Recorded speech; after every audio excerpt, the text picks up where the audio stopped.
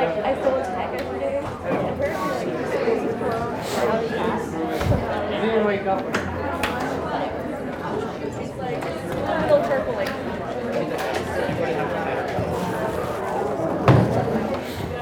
Epic fail.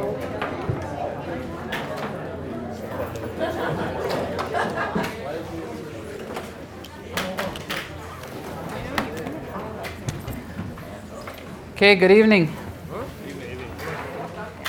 Tonight we're looking at the most critical question that any human faces. This is the question of what will decide your eternity. It seems to me a much more important question than what will affect your life. Because if there is life after death, and eternity does go on for eternity, you're going to be dead, you're going to be in the afterlife a lot longer than you're going to be alive. Now, the way I see it, there's three possibilities. The first one is that God saves everyone. Everyone gets to go to the good afterlife. If that's the case, you can pretty much ignore the rest of this talk. Second possibility is that God is deciding who goes to heaven and who goes to hell completely apart from anything that we do. In which case, again, you can ignore the rest of this talk. But there's a third possibility, and that is that our actions will in some way affect where we spend our eternity. So which of these three options is it, first of all? First option, is everyone going to heaven? No. You know, as much as I would love for that to be true, the doctrine of hell is one of the most troubling aspects of Christianity. I would love for everyone to be saved. I didn't realize how terrible hell was until I started seriously considering the possibility that I could go there. Because as long as it was just something that other people went to, it was pretty easy to be calloused about the doctrine. But if you wake up in the night and you feel that terror, and wake up from a nightmare of Judgment Day, and you feel the horrible separation from God and the finality of it, and you realize that there's a possibility that I could go to hell, suddenly hell seems so terrible. You know, I would love to be able to stand up here and say that everyone will be saved. But Jesus spoke more about hell than he did about heaven. But you know, who wants everyone to be saved even more than any of us is God. God's not willing that any should perish, it says. We wouldn't mind if a few people went to hell. God wants every person to be saved. We can't fathom God's great heart. But that does not change the fact that Jesus gave us such strict warnings about a terrible alternative to the blessed life. So, that's the first thing. Not everyone gets to go to heaven. The second option is that God chooses who goes to heaven, who goes to hell, completely apart from anything that we do. This also is not taught in Scripture. Jesus says that whosoever wills may come. All of Scripture acknowledges our free choice, our ability to affect our life. If you look at Deuteronomy, God said, here it is, two options are before you. The options of curse, the life full of curses brought about by your wrong choices, and the life of blessing brought about by your right choices. All of Scripture acknowledges our human choice. So, this brings us to that third option, that our actions will affect where we spend our eternity. Now, am I missing something, or is this the most important question that any person can wrestle with?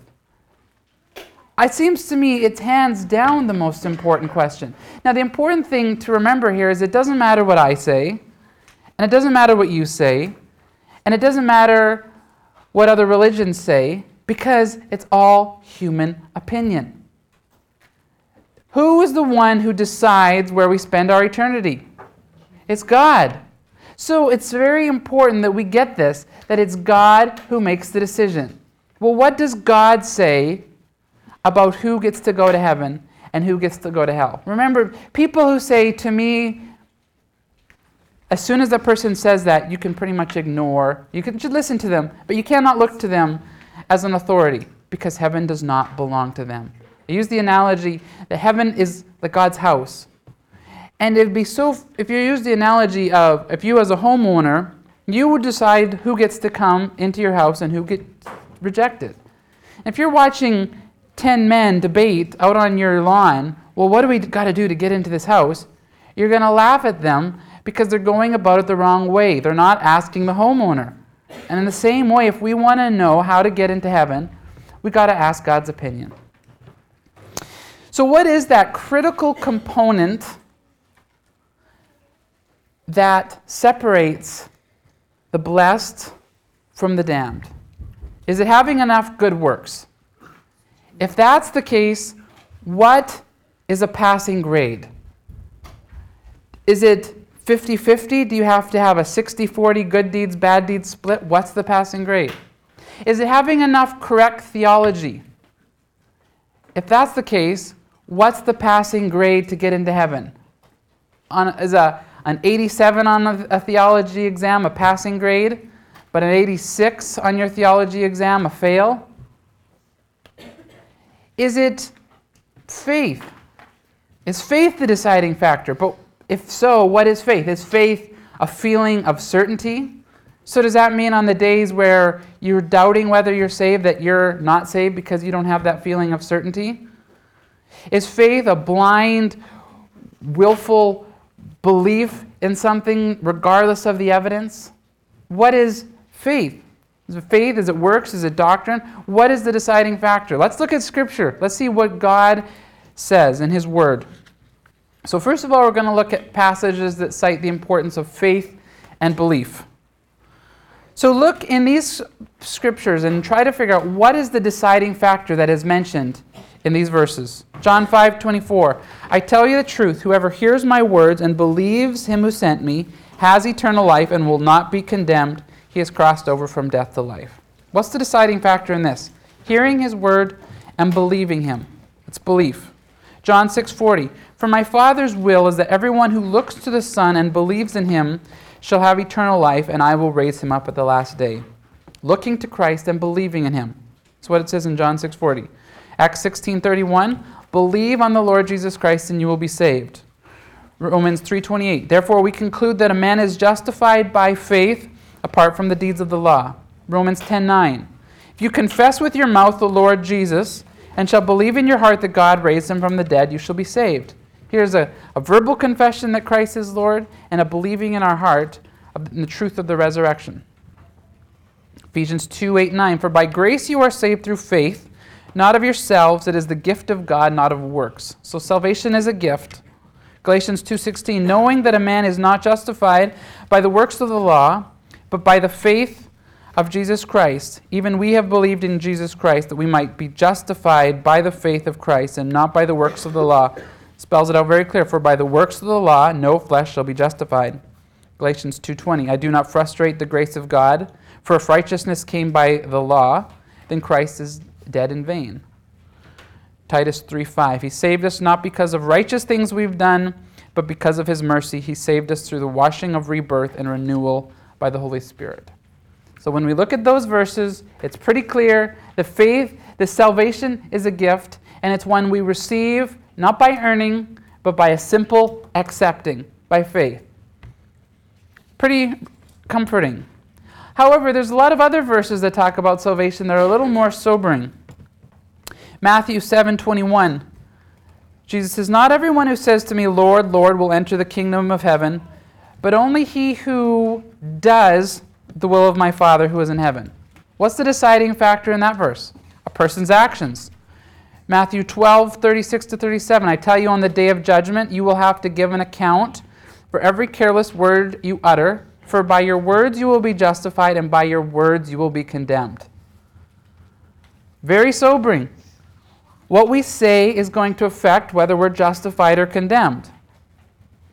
This is the parable of the sheep and the goats. Jesus said, I tell you the truth, whatever you did not do for one of the least of these, you did not do for me. Then they will go away to eternal punishment, but the righteous to eternal life. Does anybody remember what the deciding factor was between the sheep and the goats? The sheep were the ones who met Christ's needs, who visited him in prison, and I don't want to be like the pastor who got it mixed up, and afterwards his wife said, "Honey, I think you got it mixed up. We're supposed to clothe the naked and visit the sick, not the other way around." So we're supposed to visit the naked and clothe the sick. Anyway, minor slip up. Now the Great Commission is, therefore, go and make disciples of all nations, baptizing in the name of the Father and of the Son and of the Holy Spirit, and teaching them to, does it say believe everything? It says obey everything that I have commanded you. Romans 2, 6, 7, 13. For he will repay each according to each one's deeds. To those who, by patiently doing good, seek for glory and honor and immortality, he will give eternal life. For it is not those who hear the law who are just in the sight of God, rather those who observe the law that will be justified. For we must all appear before the judgment seat of Christ, so that each one may receive recompense according to what he did in the body, whether good or evil. James 2:24. You see, the person is justified by works and not by faith alone. Revelations 22:12 says, Behold, I am coming soon, and I bring with me the recompense I will give to each according to his deeds. So do you think our actions matter to God? Do you think our actions are going to affect our salvation? Absolutely. So there's two very strong messages in Scripture.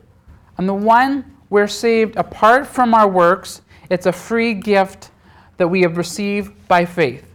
But there's also an equally strong message that our actions are going to affect where we spend our eternity.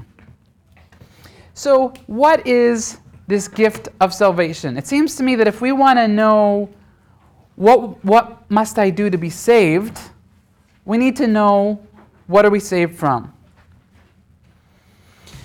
So what's our primary problem? Remember this morning we looked at it. It's alienation from God. God is our source of life, goodness, purpose, beauty. We were designed to run on God, so to speak. Anybody who says, God, make me happy apart from you, is asking for the impossible. Because God designed us to only be satisfied when we are in a relationship with Him. A vehicle that's designed to run on gasoline and says, sorry, you can pour apple juice, you can pour oil, you can pour diesel down there, but I do not want gasoline. There is no way that vehicle is going to have life in it, because it's refusing the only source of what can truly give it life. And any human that is rejecting God has been cut off from the very source of life. You know, this is what makes hell so horrible. Because hell is the place where God is not. Everything that we love about life comes from God. All of the five senses, all of the good gifts of music, of beauty, of sound, of touch, of taste, and the love, the physical attraction, all of these things are good gifts that God designed us. God designed for us to enjoy. But they belong to Him. They're His gifts. And He has the right to cut them or remove them. And that's what Scripture says sin is. It's the being cut off from God. That's the consequences of sin. It's spiritual death. It's not just that God says, boy, you know, sin looks so fun, but I'm going to be an old stodgy person and say, you can't enjoy those things. When God says, no, you can't do that, it's because He sees that it's a poison. He sees that it's going to hurt us. He sees that it's going to cut us off from Him. So do you get this first part of it, that the only way that we can really enjoy life, the only way we can be satisfied, is to be in a right relationship with God. Now, along with this God being God, there's something that happens in the moral dimension in our life. When we are in a right relationship with God, who decides what is right and wrong? Is it us? Or is it God? A pretty easy question. God is the one who decides what is right and what is wrong. And that is a fundamental characteristic of what a right relationship looks like with God. God is God, we are not. Now, what happened at the fall was that man said, I will be God, I will decide what is right and wrong. It's what Satan convinced Adam and Eve. You will be like God, knowing good from evil. In other words, you'll get to be the one who decides what is good and evil. And man, ever since, has adopted this state of rebellion against God that says, I will be the one who decides what is right and wrong. I will decide what I listen to. I will decide what I watch. I will decide the friends I have. I'm going to be the one who decides what is right and wrong. Now, when you adopt this pseudo-God position, you have cut yourself off from a saving relationship with God. When you are the moral leader, the moral lawgiver in your life, you are cut off from God. And this is what we've done. We've rebelled against God's authority, and this is what has made this world the terrible place and causes the terrible things that we see around us. I use the example of traffic. You know, going through Portland, it's quite an adjustment for a prairie boy who just lives in straight, square roads and lines to go through all those interchanges and bypasses and the heavy traffic there. Now, what would those traffic places be like if the driver said, I am going to ignore the rules of the road? This is going to be, I'm going to drive on these roads any way that I see fit. Those roads are going to be a nightmare-ish place to go. If people said, I'm going to ignore the traffic laws, I'm going to do what I want, traffic would be an absolute killer place to be. And that is what's happened in life. We have shaken our fist at God and said, I will be God. I'm going to follow my own rules. I'm going to make up my own rules for sex. I'm going to make up my own rules for food. I'm going to make up my own rules for relationships. And just like willful disobedience is going to ruin the flow of traffic and the system of life, when the traffic is totally ruined because of people's wrong choices, is the designer of the automobile at fault? Is the person who designed the roads at fault? No, it's the people who refuse to follow the rules. And when we look around at all the suffering that is inflicted on ourselves, all the consequences from sin, it's not the designer's fault. It's humanity saying, I'm going to live the way I want to live. So we're cut off from God. So our problem before we are saved is threefold. One, because we've rejected God's ownership, we've rejected God's moral authority, we are cut off from God and we feel guilty. Secondly, we've committed moral crimes that must be punished. And we recognize this, and this is where our guilt comes in. We don't want to be in God's presence, even though God's presence is the only thing that will satisfy us, the only thing that will empower us to live rightly. We don't want to be in God's presence because it makes us feel guilty.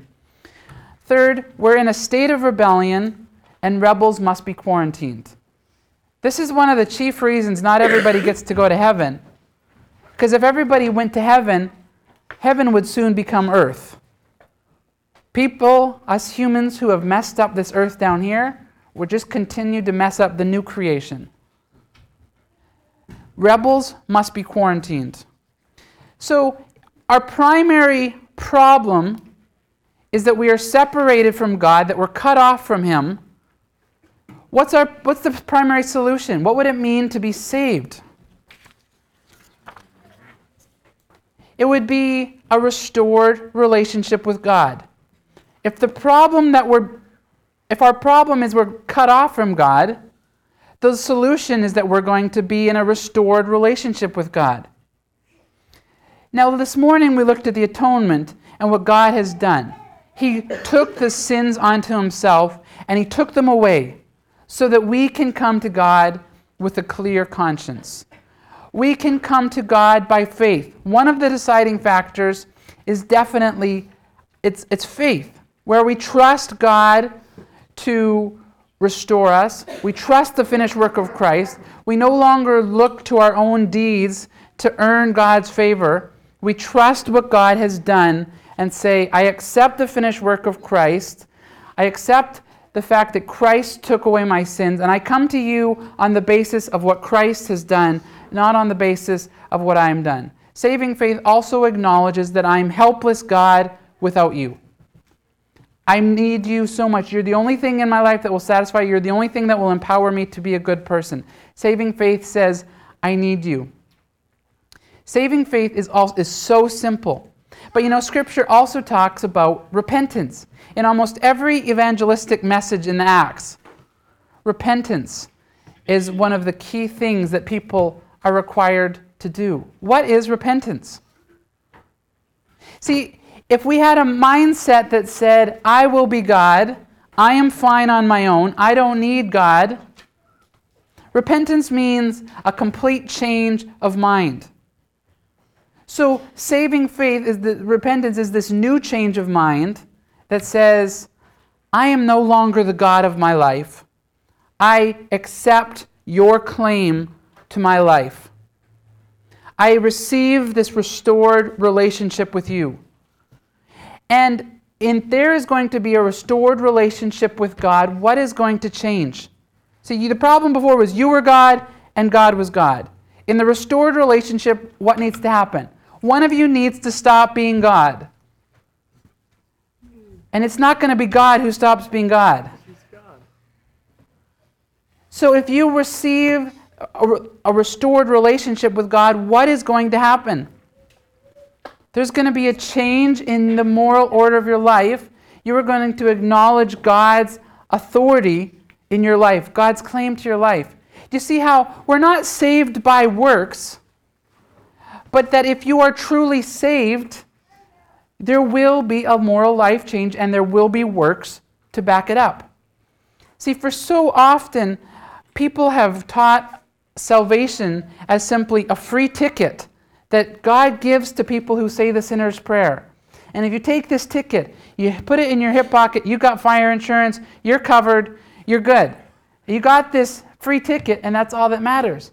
That is such a shallow version of salvation. Salvation is so much more than just a barcode that gets put on you. And when you get to the pearly gates, you get this barcode scan, saved, you're good. No, when you're saved, you receive a reconciled relationship with God.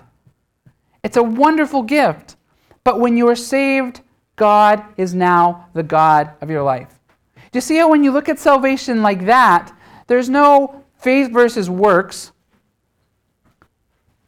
Saving faith is incredibly simple. It says, God, save me. You don't have to have your theology perfect. You look at the thief on the cross. His theology would have been totally messed up on the areas of the Trinity, on the deity of Christ. But he sensed something in Christ. He sensed his authority. The sinner on the cross didn't even get the sinner's prayer right. He said, remember me when you come into your kingdom. Simple saving faith. And Jesus said, today you will be with me in paradise. Saving faith is as simple as a baby cry, saying, God, save me. It's a completely free gift. It's nothing we have to do to earn. The whole idea, and this is what separates Christ from all the other moral teachers, is other teachers came to tell us how to live, to place more burdens on our life. Christ came to save us because it was obvious that we couldn't do it ourselves. Christ came to save us. So saving faith is as simple as a baby's crying, saying, God, save me. I'm yours. Whoever calls on the name of the Lord will be saved. However, saving faith has a very costly element to it. And this is why Jesus told the parable, and he said to count your cost. The parable of the man who needed to make sure there was enough money in his bank account before he started building the house. Make sure you have enough money to finish the job. He also told the story of a king who, when he goes out to war, he makes sure he has enough men to finish the job of what he's conquering. And Jesus' point was, do you want to follow me? Do you want to be saved? Count the cost. Because as simple as it is, as much as it's a free gift to be received, it's an incredibly costly gift in that it will cost us our life. It will cost us our little self-imposed deity. It will cost us our idols. It'll be very costly because when we receive salvation, God is our God, and that requires a repentance, a change of mind that sets aside the idols, that sets aside our own claim to deity, and humbly accepts God's moral claim on your life. So saving faith is very simple, but it's very costly. Being saved is having a restored relationship with God. And I want to make it so clear that the reason part of us rankles at the idea of surrendering to God's authority is because we do not fully understand who God is. Because from the moment of the fall, Satan has been lying to us about the goodness of God.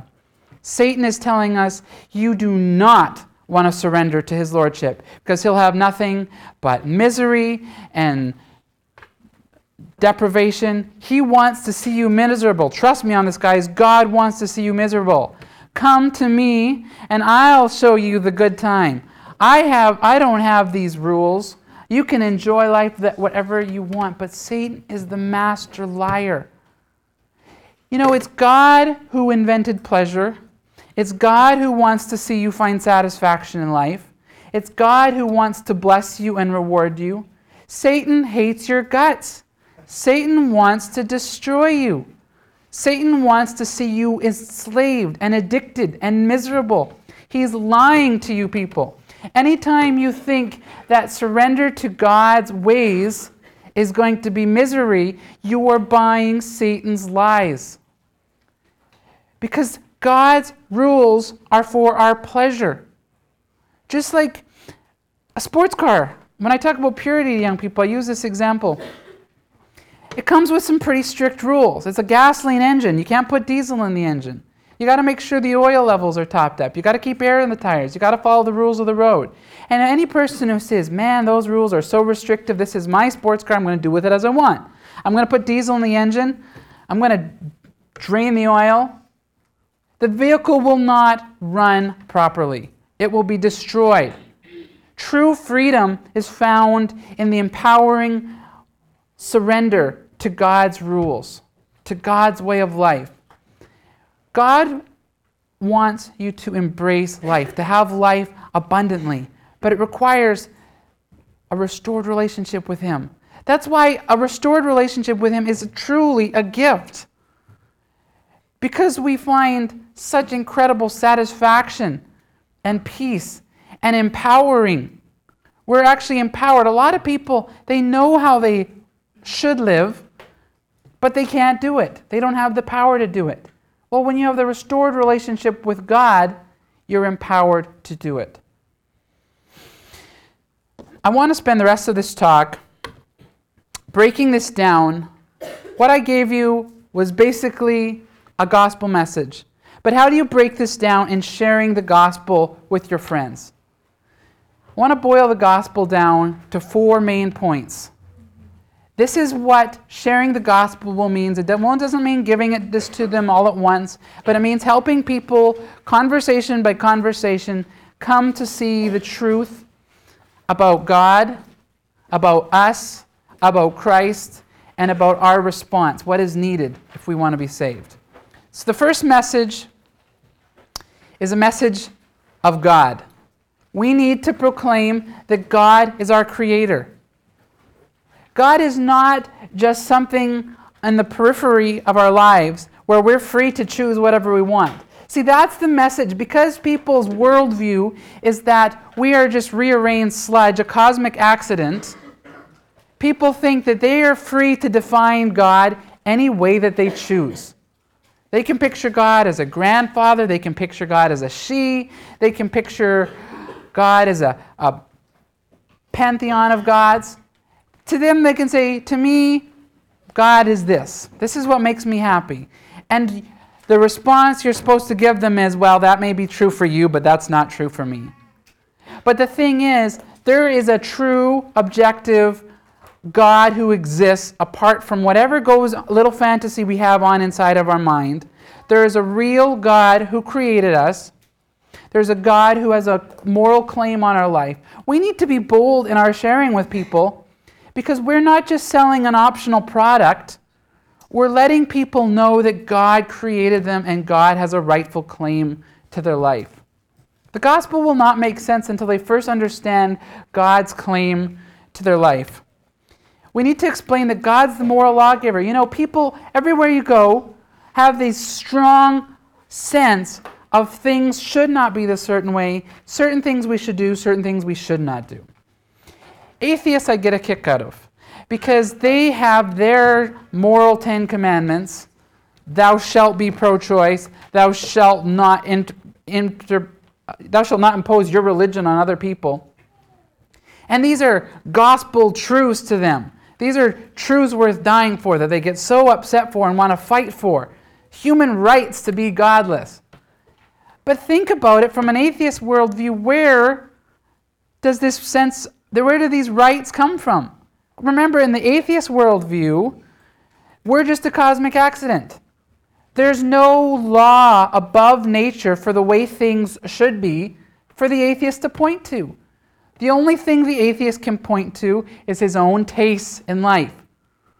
But an atheist doesn't want you to realize that he's not saying when he's against the ban on gay marriage, he doesn't want to say, well, it's just my personal taste that I think gays should be allowed to marry.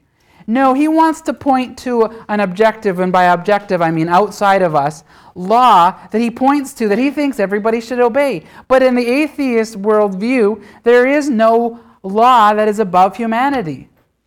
It's one of the strongest proofs for God. Is there an objective morality? And if so, it can only come from a person. It has to come from an absolute person. See, in the Christian worldview, we have a basis for morality. It's rooted in God's character. It's in the fact that there is an absolute person who says, these things are right, these things are wrong. This person is outside of nature. He gives us a blueprint for the way things should be. It makes sense. Morality makes sense in a Christian worldview. But in an atheistic worldview, they want to have their morality, but there's no standard, there's no basis for it.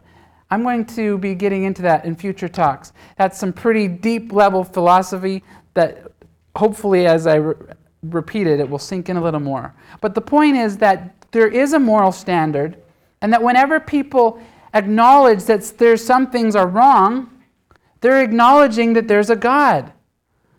And you know, for all people's talk about right and wrong, it should kind of scare them that we do some things wrong, like there's a possibility of punishment, possibility of consequences. But we need to also not just tell people about God's anger at sin that we talked about this morning. We need to talk about the goodness of God. Because Satan has been the one lying to them about God their whole life. People need to hear about the goodness of God, about God's love, about God's wisdom, about His power. So that is the message. The first thing we need to help the unbelievers see is that God is the moral lawgiver, that God is their creator who has a claim to their life, and that God is so beautiful and so desirable. And we need to live our lives in a way that they see that we're in love with God, that we see the beauty of God, that we're satisfied by God. Our lives should be markedly different than the lives around them because we should be drinking deeply from the well of God's goodness. And it's something I struggle to do. Sometimes I drink deeply of it. Other times, I let myself wallow in godlessness, in despair, in anxiety, in guilt, in fear. When I've got this abundant life available to me, I need to really drink deeply of that. So the first point of the gospel is the message of who God is. The next point is a message about who man is. You know, man is incredibly noble and man is incredibly depraved. And it's quite an enigma to an anthropologist, especially an atheistic anthropologist. Why is man, on the one hand, so incredibly gifted, can produce amazing works of art? He has a quality of life that is completely different from any one of the other animals.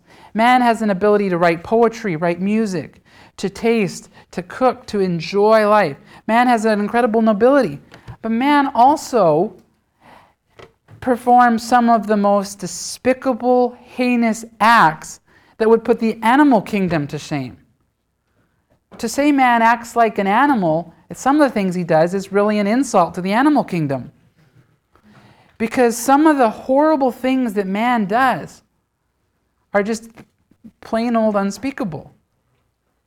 So how do we get this? How do we have man that is so noble and man so disgusting? See, the Christian worldview has an answer for that. That man was created in the image of God. That every human life has incredible value, not because of the person has made up a self-esteem fantasy about themselves, but because everything that God creates, he loves and has incredible value to him. We have incredible worth, and every human has worth to God, not because that person earned it, but because God created that person. But God also made us free. He gave us free choice. We have free will. It's a philosophical question. I'm not even sure the animals have free will. In order to have free will, we need to have a soul. We need to have...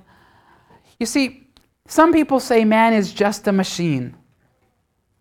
Put your philosophy caps on for a while. Some people say man is just a machine. But if man is just a machine, if man is just a computer, man does not really have free will. It's just following the programming of nature, following the input. If I drop this remote, it's going to follow the laws of nature. No one is going to call this an immoral remote because it didn't have free choice in the fall. There's something, though, about humanity that we think humans have free choice, that they're praiseworthy and they're blameworthy, that they actually have a choice. But in order for them to have a choice, they have to have an immaterial thing that is choosing between competing inputs. See, a computer does not have an immaterial side. A computer will ever only do what it is programmed to do, flat out. But if man is just a glorified machine, just a glorified computer, man is simply doing whatever nature has programmed it to do. Whatever a speaker programs you to do, whatever the state programs you to do. And that's what an atheist says, that man is just a machine. But Christianity says that no, man is created in the image of God and has a soul and has free will. And along with this free will comes a responsibility, comes an accountability to God, and each one of us is going to stand before God someday and give an account of what we did with our free will. God is going to be so merciful. He's going to take into account all of our challenges, all of our disabilities, our economic status, how our parents treat us. God's going to take that into account. But he is going to judge us, and to whom much has been given, much will be required. So man has free will, and man has taken this free will and is in rebellion, and the consequences of this rebellion are seen everywhere. And along with this rebellion has come an addiction to sin, an enslavement to the powers of evil, that we're cut off from God and we're enslaved to sin. And sadly, our default setting is now of godlessness. God right now is giving us a grace period where even though we are cut off from God, God is still letting us enjoy his good gifts. He's still letting us enjoy his common grace. But someday, when death is the final choice, the final separation, God is going to honor our choice. And that'll be the most terrible thing that can happen to a person. It's going to come down to two types of people. Those, like C.S. Lewis said, the people who said, God, thy will be done. And the people to whom God says, okay, thy will be done. And it's a terrible thing for God to let us have our own way. To be cut off from God. Do you see our predicament and how terrible it is that we're addicted to sin, that we're doing things we don't understand? People are choosing sin, but they're doing things that are just, they're watching themselves self-destruct. Women who have a cycle of abusive boyfriends, they don't understand it, but they keep going back to that same perverted, polluted well. They keep getting abused by this. It's because sin is deceptive. Sin is destructive. That's the second point. So that we have this message of God, His holiness, His goodness, His claim on our life. The second point is us, our rebellion against God, the fact that we're addicted to sin, and that we're slowly headed for a godless eternity unless something changes. The third point of the gospel is the message of Jesus Christ. Jesus came to bring atonement. I don't know if it's true or not, but apparently Wycliffe was looking for a word that meant at one-ment, and he just made the word atonement. So atonement means at one-ment. Where there was a great divide between man and God, there is now at one-ment. Through the cross, there's reconciliation. But Jesus came, He brought His teaching. Jesus brought atonement at one-ment through His teaching. He taught us what a restored relationship with God will look like.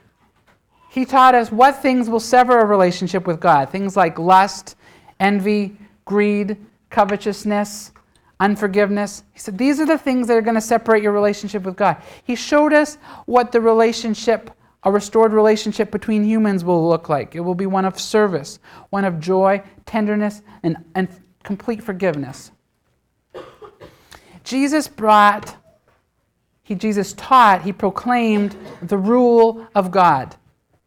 This is exciting stuff, that where once we were under the powers of Satan and in chains to continually self-destruct, God is proclaiming His rule, which is going to bring peace, shalom. So this is good news. You see, God is doing something amazing. He is going to recreate this heaven and earth, and He's going to populate it, fill it with people who during this life have repented of their claim to be God and said, I want to be God, I want to live my life for you. What God is doing now is sending out advanced scouts and offering people a free pardon, free citizenship in the kingdom of God. And it's an exciting thing to accept, that someday we will have a kingdom on earth where humanity is completely reconciled to God, where families functions like they should, where relationships are not severed by self-centeredness. Jesus also, another part of the gospel message is we need to proclaim His death. Because in His death is this tremendous offer of the forgiveness of sins. That we do not have to feel guilty when we enter God's presence. That if we accept His forgiveness at the cross, we can stand free and with a completely clear conscience. We need to talk about His resurrection. His resurrection, Jesus did not just take sin onto Himself and let sin destroy Him. He also restored His body as a sign that He will restore us. You know, God's justice includes restoration. George MacDonald wrestled with this concept of justice. He said, if a man steals my watch, I'm out of watch. Now, if justice just prescribes a beating for the man who steals my watch, has justice really been served? I'm still out of watch. But complete justice, according to his argument, would include the watch be restored. And this is what is the message of the resurrection, is that we will be restored. You know, the Jews who went through their terrible suffering in the Holocaust, the children who have been molested, the young women who have been raped, it won't be just enough to have Hitler burning in hell, or for the woman to see her rapist burning in hell. That's not just enough to see that person suffering. That's a shallow view of justice. For justice to be justice means restoration. It means that God is going to heal the rape victim's wounds, heal the person's memory, heal their body, and restore them. You see how God is not just a vengeful God who is looking at all the evil in this world and is just going to bring another form of punishment. He also wants to restore whoever will come to him. That's the message of the resurrection. We die with Christ, but it doesn't end there. We are raised with Christ to newness of life. And then Jesus gave us his Holy Spirit. You know, I said how Jesus forgave us. He gave us teachings about how to live, but he didn't leave it at that. If he had left it at that, we'd still be struggling along with our sins. Jesus didn't die to just save us from the punishment from our sins. Scripture says he died to save us from our sins themselves. And when we have our sins forgiven, we can be reconciled to God. And when we're reconciled to God, we can have his power living in us. It's God's Holy Spirit that enables us to live, to overcome our addictions, to overcome the power of sin, to live the way God wants us to live. And the final message about Christ, we need to proclaim his lordship. Jesus said the Great Commission was, teach these nations to obey all that I've commanded. Any gospel message that does not mention the claim of Christ or the need for obedience to his lordship is not the complete gospel. So we've got God, we've got our problem, who man is, we've got the message of Christ. Finally, we have our response. John Stott says it's very important that we preach faith and repentance. That if you ever teach one without the other, it's going to lead to a perversion of the gospel. Because if you just teach faith, people are going to think it's a cheap gospel, that all we have to do is accept this ticket or slap on this barcode. It won't acknowledge the truly radical life change that has to happen. Scripture talks about a new birth. So all of a sudden, a saved person has God's life living in them. Have you ever pondered the difference between a corpse and a living being? All the equipment's still there in the corpse, but it's dead. There's life. And that's the analogy that God uses. You should not be a spiritual corpse. You should have God's Spirit, God's life in you that you receive by faith. But you also need to preach repentance. Because this repentance, we need a total mind change that acknowledges God's lordship of our life, acknowledges his moral authority. But see, if you just preach repentance without faith, it seems it'd be so tempting to slip into legalism, where you're just heaping burdens on people, giving them, oh, you mean I have to forgive people, I have to go the second mile, I can't even look what's last? Oh man, life just got a whole lot harder. We need to faith in the power of God and repentance that acknowledges. So this kind of raises the question, can a person lose their salvation? If this salvation is a restored relationship with God, see, if you conceive salvation just as getting a ticket, it seems to be pretty certain that, well, nothing's going to snatch this ticket from my hands, so I'm never going to lose my salvation. So can you lose your salvation? Scripture makes it very clear that anybody who has truly received salvation will not lose it.